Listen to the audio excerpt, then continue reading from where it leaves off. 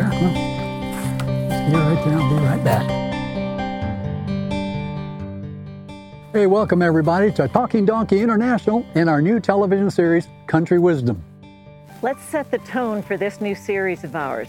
It's found in Proverbs 4. Let your eyes look directly forward and your gaze be straight before you. Ponder the path of your feet, and then all your ways will be sure. Join us now for Country Wisdom.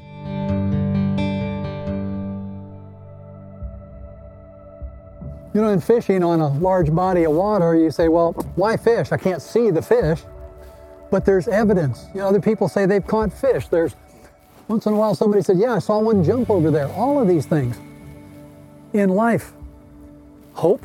Is there any hope? Well, we can talk with a lot of people who have a lot of hope because they've seen God working in their life where there was no hope before. Stay tuned to hear some of these amazing stories of how God has reached into lives and given hope where there was no hope.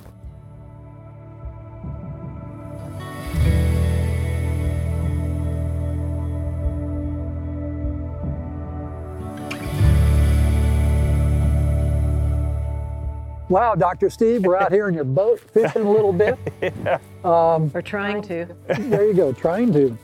Why do you fish? Well, I wish I knew for sure why I fish, but as long as I can remember, I loved the idea of fishing. And there was always something just wanting to see that fish, you know. I was excited every time we got the chance when I was a kid, you know. My parents took me out one time and we went to Whitney Portal, and there's a pond there where they were trout fishing. And man, I wanted to fish with them. You know, I think maybe God gave us a little bit of fishing in our blood, you know. I mean, you think about Jesus. He met the disciples fishing, and he didn't say, I don't want you to fish anymore. You know, he actually instructed them a little bit on how to fish with his help, right? Yeah, well, you know, he said he even changed their direction of fishing a little bit. He says, I'll make you fishers of men. But he didn't do that before he gave them some hope in what he was going to do with and for them. Now, that brings up an interesting point. Why fish out here? How do you know there's a single fish in this lake? Because if it were up to me, we would not be out in this boat on a day like today. Yeah. And I look and I think, there's a reason we're the only fishermen out here right now. The only crazy people. But basically, I think it's because, you know, you talk to others and they say, fishing's good out on this lake. And I've seen other people catch fish, so ergo, there must be fish. Right. In fact, before I started fishing here this winter, or this spring, it was one of those things where I had someone say, boy, I heard they're really catching them down there at Lake Siskiyou. And I fished here before. This is not the first time I fished. And we caught fish. So I have hope that there's fish to be caught, you know. There you go. Yeah. Yep. God never wants us to base, you know, on the gospel side. He just doesn't want us to go blindly with no hope, no faith. He gives us evidence, doesn't he? And I think you were just touching on that Jesus gave the disciples evidence before he went and asked them to do something as crazy as being fishers of men. Right, you think about it here, we've been fishing here for a little while now, and we've not even, well, I think maybe I had a bite or two, but kind of like the disciples, we haven't caught anything, you know, and we're just hoping that there'll be something here. But, you know, they came in after a night of fishing, and he says, well, have you caught anything? You know, I can hear him sort of saying it like we would nowadays. Well, boys, you had any luck? Yeah.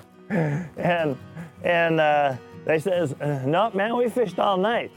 And of course, back there, their nets weren't as invisible as the fishing lines that we use today. They could be seen, and so they fished at night so that the fish couldn't see their nets. That was a really interesting story because he said, no, go out now, it's daytime. Cast out your nets. They said, you're crazy. Yeah, he said, no one ever does that, you know. We worked hard all night. We didn't catch anything. There's no hope. Yeah, they thought that Jesus must be, what, a city slicker or something, because he had no idea how to fish. Well, Peter, he was one of those quintessential fishermen that he just kind of knew, fishing, He and James and John, they had it together. They'd grown up there doing that. That's, their parents were fishermen, so they were fishermen, And so, he says, it doesn't, oops. Oh, got up on the bottom. Oh. Got on the bottom. Got my hopes up there for a moment. Yeah. No hope now. No hope now. I'm hung up now. Yeah. But so they says, he really doesn't know what he's talking about, but we will, we'll go ahead and humor him, Yeah. Well, Jesus spent so much time on the Sea of Galilee. One of the stories to me that is so exciting, he'd preached to the crowds for several days, and he's so tired. He tells the disciples, goes down the lake, that get in the boat, let's go over to the other side. Now, today, it is kind of cold out here. It's lightly stormy. It was raining earlier, but they got out on that sea, and it started really storming. So much so, the Bible said basically the boat was filling up with water.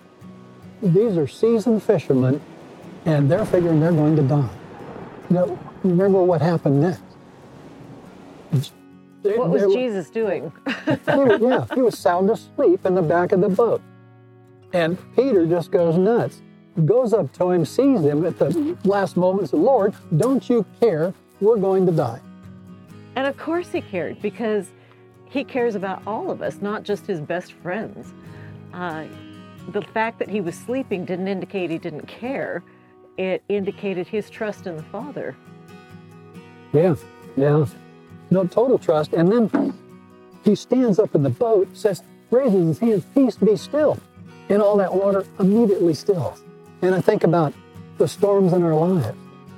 Everybody today has got storms in their lives. And I'm like Peter. I'm the one going, what are we going to do? What are we going to do? Don't you even care? Yeah. But he stilled that water. It just smoothed out like a mirror. And immediately, the Bible says, they're to the other shore. The shore they're going to. Now, it's really interesting to me that when he got in the boat in the first place, he said, let's go where? To the far shore. To the far shore. Let's go to the other side. When God bids you to go someplace, he doesn't leave you in the middle. That's right. He didn't say, I'll meet you over there. Yeah. And it also doesn't mean that there won't be storms on the way to the goal. Absolutely. And of course, we're facing that, a lot of that storm right now. There you go. We're facing that storm right now in this pandemic, and a lot of us are wondering, is this just the beginning of that final storm, And there are a lot of people in the world, if they have no hope, if they don't have a belief in God, if they haven't seen how He works in your life, they don't have any hope. They look at the world and they're going, man, it's just hopeless. In fact, there's an estimate that at least 75,000 people in the United States are likely to die from suicide because of their loss of hope, because of the depression, there's nothing that they are looking forward to. They don't see a way out. Now, you mentioned that, the suicide and the depression. Jesus got over to that other shore, and the first thing that met him there was a guy who was absolutely crazy. I mean, the Bible says he had 2,000 demons in him. He's naked, he's screaming, he'd been cutting himself, he'd been, self-mutilating, he'd been doing all these things. And what does it say? All the disciples ran away. That's the category I'd probably find myself in. If this crazy man comes out of the tombs and, looks like he's going to kill you. But Jesus stood his ground and he cast out those 2,000 demons. That's what's exciting. Whatever demons we've got in our lives, whatever you call it, whatever's going on in your life, God can deal with it. Right. There's no issue with Him. And that's one of the things that a lot of people, they don't understand the hugeness of God. I've been reading a little bit about some of the cosmological evidences for God. And, from the tiniest atom and subatomic particles, which are increasingly more complex that we are amazed to understand, to the hugeness of the universe, maybe a billion galaxies, similar to ours.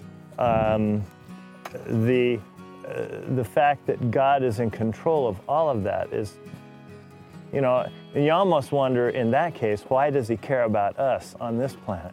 Yeah. Now, I want people to know that, too, that as we talk about this, that saying right now, Jesus will take care of everything. While it's true, there can be stages of that. There can be situations where you're a medical doctor, not in the profession of, that we're probably speaking of at the moment, but people may need some other help to get to those stages of getting life together again. Is that a correct statement? Well, absolutely. And not only does he give us the spiritual help that we need, but sometimes he has given us the medical help, not just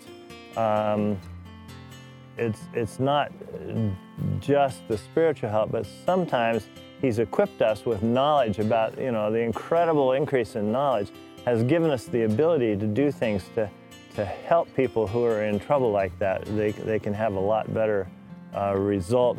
And what we really want to be able, of course, to do is to rely on Jesus, because he really is the final solution to this. He's the only solution. Amen. Yeah, the only true total solution. Right, the only total solution. But there are times when counseling or perhaps even medication might make a difference in getting you to where you can calm your mind enough to be able to hear his voice more clearly. When you were talking about the man who was just crazy, essentially, who had no hope in his life, was violent to himself and to others.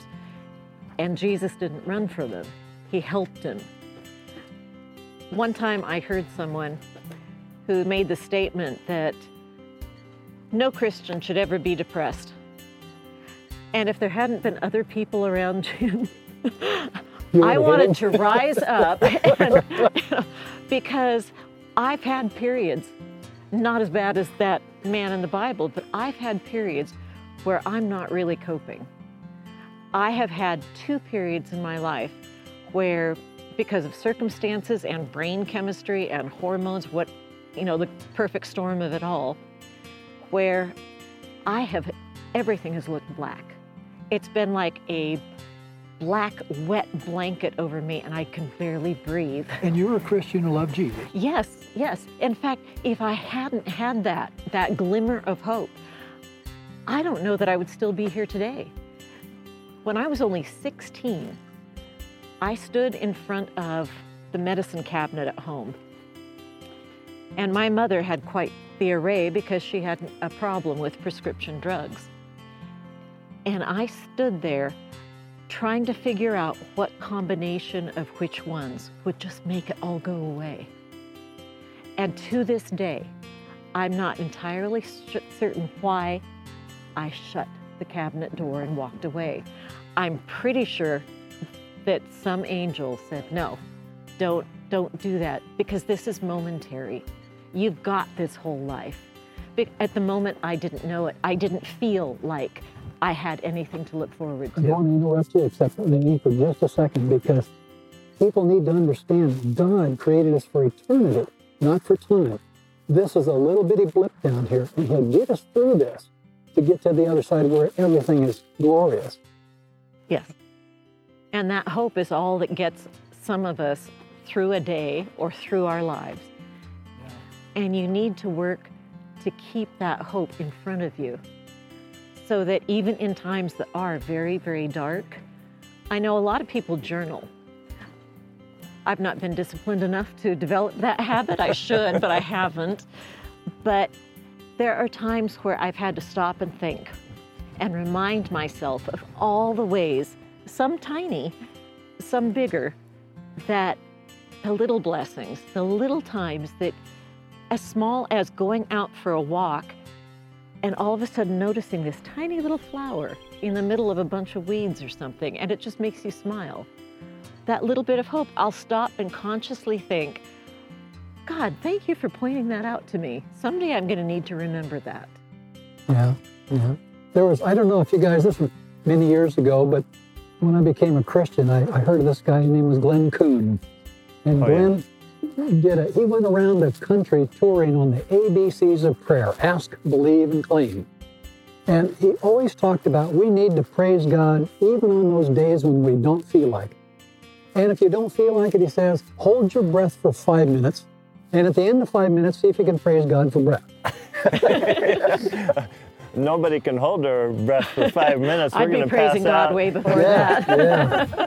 But it's really true to think about it. When you start, I have journaled on for many years, and it really is a high point in my life when I do journal, because I'm the kind of guy that can get in bed at night, lay down, close my eyes, say, thank you, Lord, for the food I'm partaking of. And wait a second, it's not that time. It's, I'm kind of starting to go to sleep already, And that's him. If I lay down, I'm gone. Yeah, and so it gives you a little bit of focus, you can thank God for everything of the day, and you can do this and do that. Right. It kind of gets you on that journey. But I think especially, as you mentioned about suicide, the devil wants to destroy people. He wants to depress people. He wants to make everything look black and bleak and totally dreary. And it's not that way. In life, there's always somebody who cares. And on this earth, even if there's nobody who cares, God does. God, in the form of Jesus Christ, came to this earth and died for you. And so there's somebody who really cares, that will give up their life for you and already has. So they ought to know that, hey, there is hope. Lots of hope, more than us knowing there's a few fish in the lake. There's a lot of hope, right? That's right. Speaking of a lot of hope, they told me that just a day and a half ago, they put a bunch of more fish in this lake for us to fish for. I haven't been able to tell it yet today. But not working too They good must have today. put them in on the other side of the lake, and they haven't gotten this far. I think about, I was down in Costa Rica and met this old fellow that his daughter-in-law, his son had died already. Daughter-in-law ended up with cancer. And she had a 10-year-old boy, and she needed to get to the hospital for treatment. Well, in that day, the grandpa is there with the grandson, and they waved goodbye to Mom. The only problem is that was the last time they ever saw Mom. She died at the hospital. Oh, wow. So he is totally depressed now. He is just feeling horrible. He's got a 10-year-old kid. He's in his late 70s and just feeling rotten.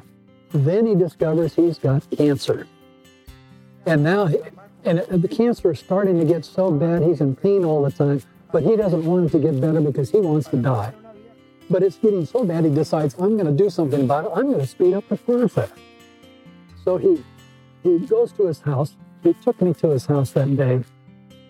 Not the day he was going to hang himself, but this is after the fact a little bit. Yeah. He takes me up this spiral staircase, and he says, you see that beam up there? He said, I threw a rope over that beam. And he said, I got to use both hands here. I got to describe this to you. But I took that rope, I put it over my head. I was ready to jump down the stairwell when I heard music coming from the neighbor next door. And he thought, I need to play a little bit of music too, because maybe someone will hear me coughing or choking or whatever. Horrible situation. He said, I better turn on the TV. So he took the news off, walked downstairs. Now, the interesting thing is the day before, I know the people at the television studio, and the engineer there said it had bothered him so long, they had a terrible television signal. He said, God impressed him that day, he had to do something with that signal. But he said, we had no money for parts that we needed. So he said, I went in the back room and I started rummaging through all these boxes and all this stuff to find something. After quite a while, he said, I came up with this one part. I needed that part. He said, I needed one more part. I kept digging. He kept digging through boxes, going through all this stuff. I found that other part. I got so excited, he said, I went in, I put those parts in, turned on our set, and we had the most powerful signal in all the stations in that area in San Jose, Costa Rica. Wow. So exciting. Now back to our old man. He was downstairs with the TV changer, and he figures, I'm going to find the best channel with the loudest sounds and the greatest thing going. That's the one I'll stop on. So he's flipping through channel. All of a sudden, he stops on this channel that our guy had fixed. It's just really beautiful and bright. And there's a preacher on there right at that moment. He said, whatever you do, Jesus loves you. You remember that, whatever's happening in your life, Jesus loves you. He stops. He looks, and there's a phone number at the bottom. He calls up the station. Our lady answers. He says, I'm going to kill myself today. Is there any reason I shouldn't do it? Well, she starts saying, I said, yes, you know, God loves you. He died for you. He gave his life because he wants you to live and have happiness. She said, you need to listen to this program. This preacher's going to be on a certain time. He said, what day? What, today? No, she said, tomorrow, right at this time. Silence on the other end of the phone. Well, I guess I can wait a day to kill myself. Wow. The next day, phone rings. What time's that preacher going to be on? Is he on again? She looks and says, yes, he's on tomorrow at the same time. Silence again on the phone. Pretty soon he says, well, I guess I can wait one more day to kill myself. Third day, he calls up. He said, would you please tell me more about this Jesus? I want to know more about this Jesus. And she got together with him. The two of them began studying all the time. And he calls her his angel. And I've been there meeting with him and talking with him. God totally changed his life. Healed him of cancer. The grandson and he are just having a wonderful life together. God saved him. That's the power of God, you know? Yeah. He saw hope right when he needed it. And it wasn't an accident. That's a miracle right there. Absolutely. But you said something that just hit me too. The woman at the station, when he called, when she had an answer to give him, later he calls her his angel. Not only do we have to work ourselves to study, to build a relationship, to keep hope for ourselves, but we can be somebody else's hope. Very We true. can be the one that says just the right thing at the right time. Very true. We are God's hands, an extension of God's love. It's interesting, on Sunday, 2 days ago, I was out here fishing with other friends. And we were trolling around the lake. In fact, just kind of right across over there, we were watching a couple of people kayaking, and they had their fishing rods out. And pretty soon, Tim says, hey, that guy just fell in. He turned his kayak over. And we go, wow. And I watched for a minute, and he got the kayak turned back over, and he was resting over it, just kind of, you know, up like you would, but he couldn't get back in. And I says, you know, I think we better go over and help him. And so we brought our lines in, I roared over there, and we got positioned so that we could help him get back in his kayak. And he was going, man, I didn't think I was going to be able to get back in. And so that's even something as simple as a little physical help like that is the kind of things that we can do to help others. You know, you guys nailed it, I think. It's paying attention to others, you know, where you might be able to offer some kind of help. I think about this lady in Central America that met her, well, actually, she was in South America, she was in Brazil. And she said, you know, my life was wonderful. I had everything going in life.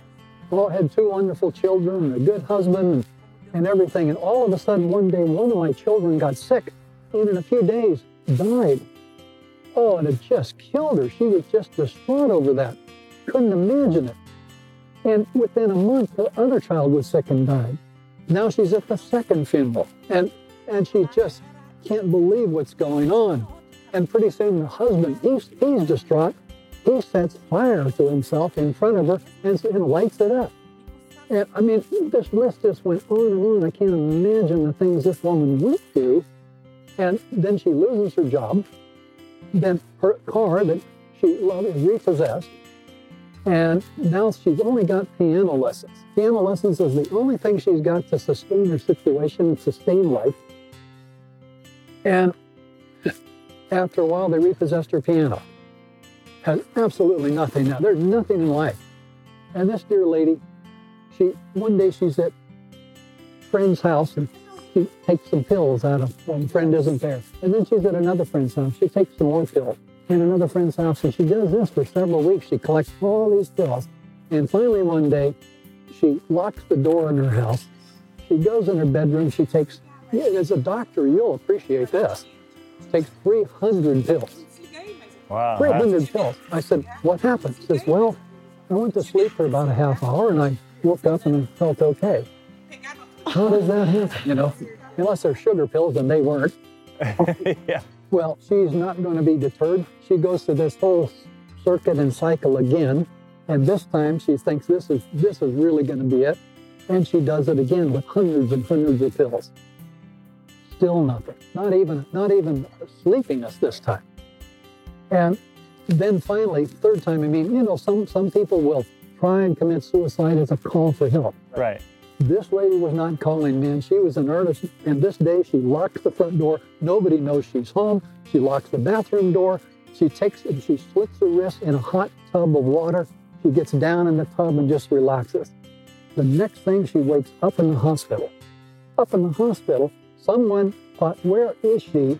They kick the doors down through the house, come find her in the tub, blood everywhere, haul her to the hospital and save her. Now, while she's in the hospital, the nurse comes in and says, you need to listen to this. And it switched to a channel, and on a preacher comes and says, Jesus loves you so much, And the same story, whatever's going on in your life, God loves you. Don't give up. God loves you. And Harry, he and I traveled all over the world, filming and stories and things.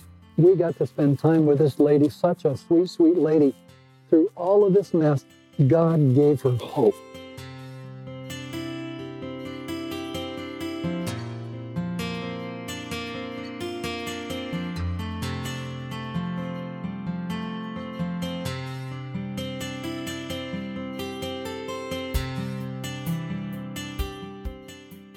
I wrote a little book a while back called Overcoming the 3 Ds. Depression, discouragement, despair. It's helped thousands of people. If you'd like a copy, you can log on to talkingdonkeyinternational.org, and for a small gift, it can be yours. Please do it today.